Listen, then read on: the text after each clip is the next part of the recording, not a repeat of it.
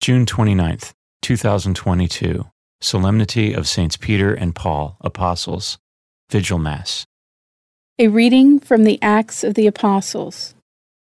Peter and John were going up to the temple area for the 3:00 hour of prayer. And a man crippled from birth was carried and placed at the gate of the temple called the Beautiful Gate, every day to beg for alms from the people who entered the temple. When he saw Peter and John about to go into the temple, he asked for alms.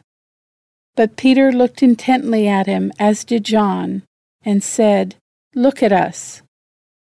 He paid attention to them, expecting to receive something from them. Peter said, "I have neither silver nor gold, but what I do have I give you. In the name of Jesus Christ the Nazarene, rise and walk." Then Peter took him by the right hand and raised him up, and immediately his feet and ankles grew strong. He leaped up, stood and walked around, and went into the temple with them, walking and jumping and praising God.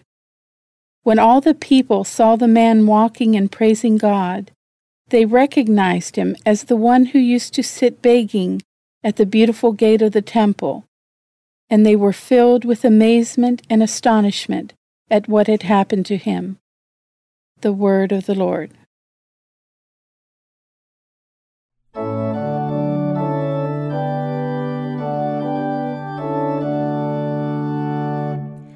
Their message goes out through all the earth. Their message goes out through all the earth. The heavens declare the glory of God, and the firmament proclaims his handiwork. Day pours out the word to day, and night to night imparts knowledge. Their message goes out through all the earth. Not a word nor discourse whose voice is not heard. Through all the earth their voice resounds, and to the ends of the world their message.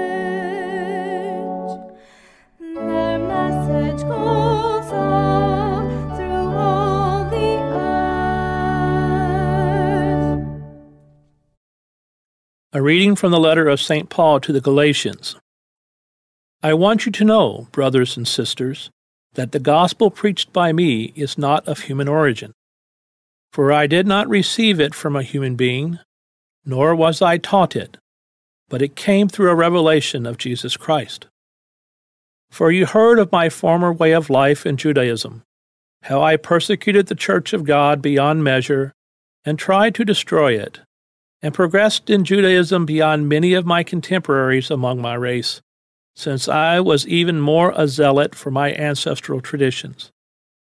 But when God, who from my mother's womb had set me apart and called me through his grace, was pleased to reveal his Son to me, so that I might proclaim him to the Gentiles, I did not immediately consult flesh and blood, nor did I go up to Jerusalem to those who were apostles before me.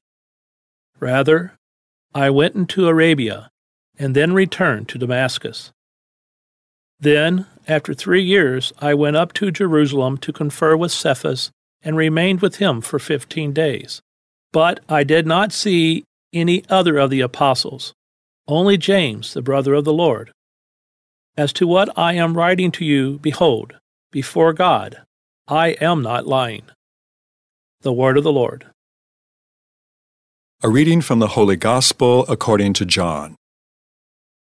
Jesus had revealed himself to his disciples, and when they had finished breakfast, said to Simon Peter, "Simon, son of John, do you love me more than these?" Simon Peter answered him, "Yes, Lord, you know that I love you." Jesus said to him, "Feed my lambs." Then he said to Simon Peter a second time, "Simon, son of John, do you love me?" Simon Peter answered him, "Yes, Lord, you know that I love you." He said to him, "Tend my sheep." He said to him the third time, "Simon, son of John, do you love me?" Peter was distressed that he had said to him a third time, "Do you love me?"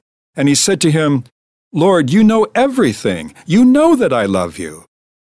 Jesus said to him, "Feed my sheep. Amen, amen, I say to you, when you were younger, you used to dress yourself and go where you wanted. But when you grow old, you will stretch out your hands and someone else will dress you and lead you where you do not want to go."